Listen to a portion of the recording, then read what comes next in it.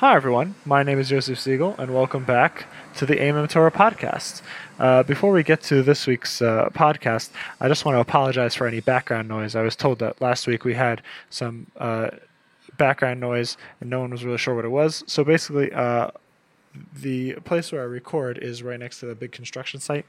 So I'm trying my best to block out the construction noise during recording, but it could be that some slipped into the background. So I apologize. I hope it doesn't interfere too much with the sound, and that you're able to enjoy the Dvar Torah as you normally would. So with that said, without further ado, let's get right into this week's Dvar Torah for Parshas Vayeilech. So this week we get to Parshas Vayeilech, getting closer and closer to the end of the Torah. And as we do that, we get to the end of Moshe's time as the leader of Bnei Israel as well. We've discussed throughout Sefer Dvarim how in each Parsha you have to focus on what Moshe is trying to tell Bnei Israel, as the entire Sefer Dvarim is really his farewell address to the Bnei Israel. So you have to focus in each Parsha as what lessons is Moshe trying to give over. And this week it's interesting because it's not just a verbal message, it's also an actual active message. There are different psukim in this week's Parsha where we begin to see the authority as leader being removed from Moshe Rabbeinu. But it doesn't stop him one bit from continuing to try to help Bnei Israel. The Parsha begins, Vayeilech Moshe. Moshe went. So the famous question that everyone asks is, where did he go? And the basic answer, the Mefarshim, and we've discussed in previous years on the blog, is that he went to accomplish, he went to teach, he went to guide the people, he went to show them the right way, he went around to them individually to try and give them any last-minute guidance he could before he passed away. Now, the end of the Parsha contains a pasuk that is famous for certain reasons. It's a song. It's known as the last mitzvah in the Torah, but I think its true significance is overlooked. And it further illustrates how Moshe, even at the end of his life, and he's no longer the complete leader of the Bnei Israel, he's still an important figure in the lives of Bnei Israel in those days and in our lives today as well. So this is pasuk Chaf Daled. The entire Parshas Vayeilech is contained within Perek Lamed Aleph. It's a 30 pasuk parsha, so this is pasuk Chaf Daled. And unless I mention otherwise, it's all the psukim I'm going to quote are in Perek Lamed Aleph of Sefer Dvar. So the pasuk says, "Vayikachalos Moshe lechtov es divrei haTorah zos al sefer," and it was when Moshe finished writing the words of this Torah in a scroll, ad tumam, until their completion. And the psukim go on after that. Pasuk Chav Hey and Chavav tell how Moshe told the Leviim to take this completed Torah scroll, this completed Sefer Torah, and place it by the Aron HaKodesh, and it should remain there eternally as a testimony to the truth of the Torah and the truth of Hashem, etc. The thing is, if you look earlier in the Parsha, in Pasuk Tes, there's a similar thing taking place. The Pasuk says, this is the first half of the Pasuk, Vayechtov Moshe es Torah azos, Moshe wrote this Torah, not el Kohanim b'nei Levi, and he gave it to the Kohanim, the sons of Levi. So what's the difference between this earlier Torah from Pasuk Tes, that's given to the Kohanim, and the Torah that we talked about first in Pasuk Chav Daled, given to the Leviim? So I think there's two basic differences that you see in the psukim. From one of those differences, we're going to learn out the significance of the other difference and of this whole idea in general. So the first difference is that in Pasuk Tes, Moshe does not tell them where to put the Torah. He just tells them to take it. He just gives it to them. He doesn't tell them what to do with it. The second difference is that Pasuk Chav Daled ends with the phrase ad tumam, that Moshe wrote it until the completion. But Pasuk Tes does not say anything about the Sefer Torah being completed. Now the Ramban focuses on this difference and explains the significance.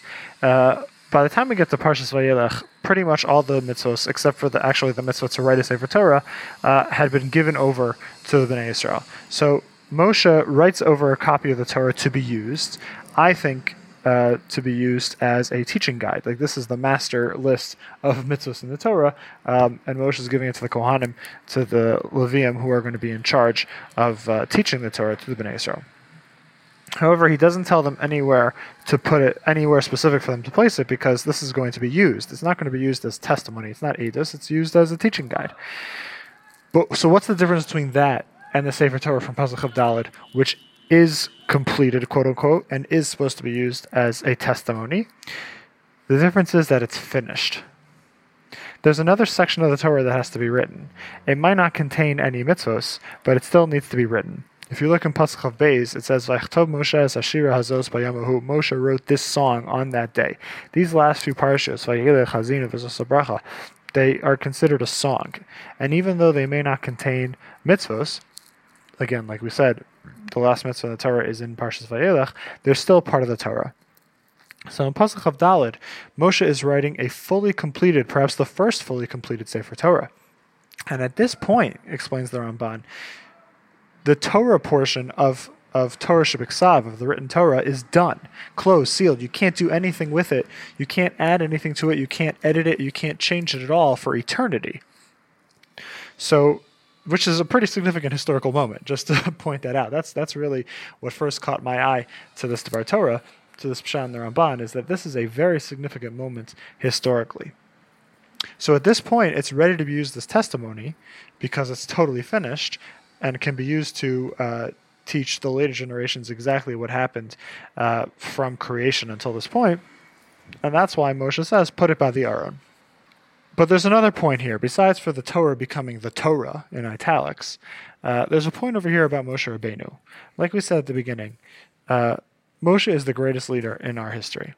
And after leading the Bnei Yisrael for all those years from Mitzrayim through the desert, in this Parsha, we see that he's still committed to bringing out the best in every single member of Bnei Yisrael, even when he's no longer the official leader, even when his authority has already begun to transfer over to Yeshua.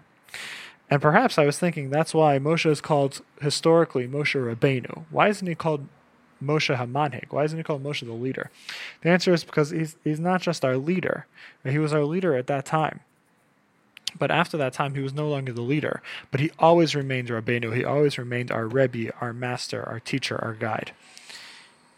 And one of the final acts that Moshe did in his lifetime was putting the final stamp on the written Torah. It's sort of, Hashem writes a book which contains all the secrets of the universe and all the truths of the universe.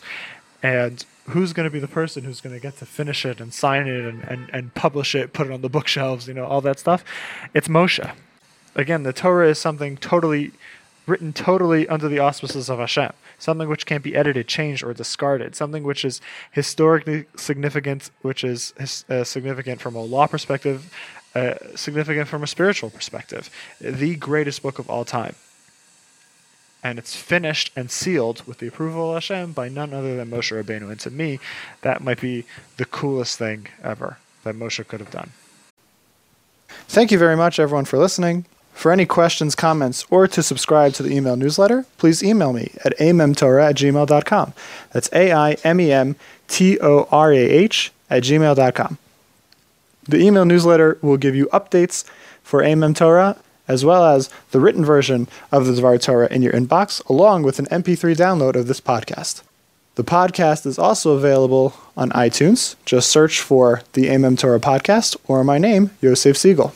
Please check out the blog itself, oldideasforthemodernmind.blogspot.com, where you can get the written version of this week's Dvar Torah, as well as the archived versions of the previous 8 years of Amem Torah Divrei Torah. Please check out my website, hashkafahandbook.com, where this podcast is hosted, and learn more about my book, Reality Check, A Handbook of Hashkafa. And finally, please check us out on social media. We're on Facebook at facebook.com/AmemTorah, and on Twitter handle @AmemTorah. That's AIMEMTORAH. Thank you very much, everyone, for listening, and have a great Shabbos.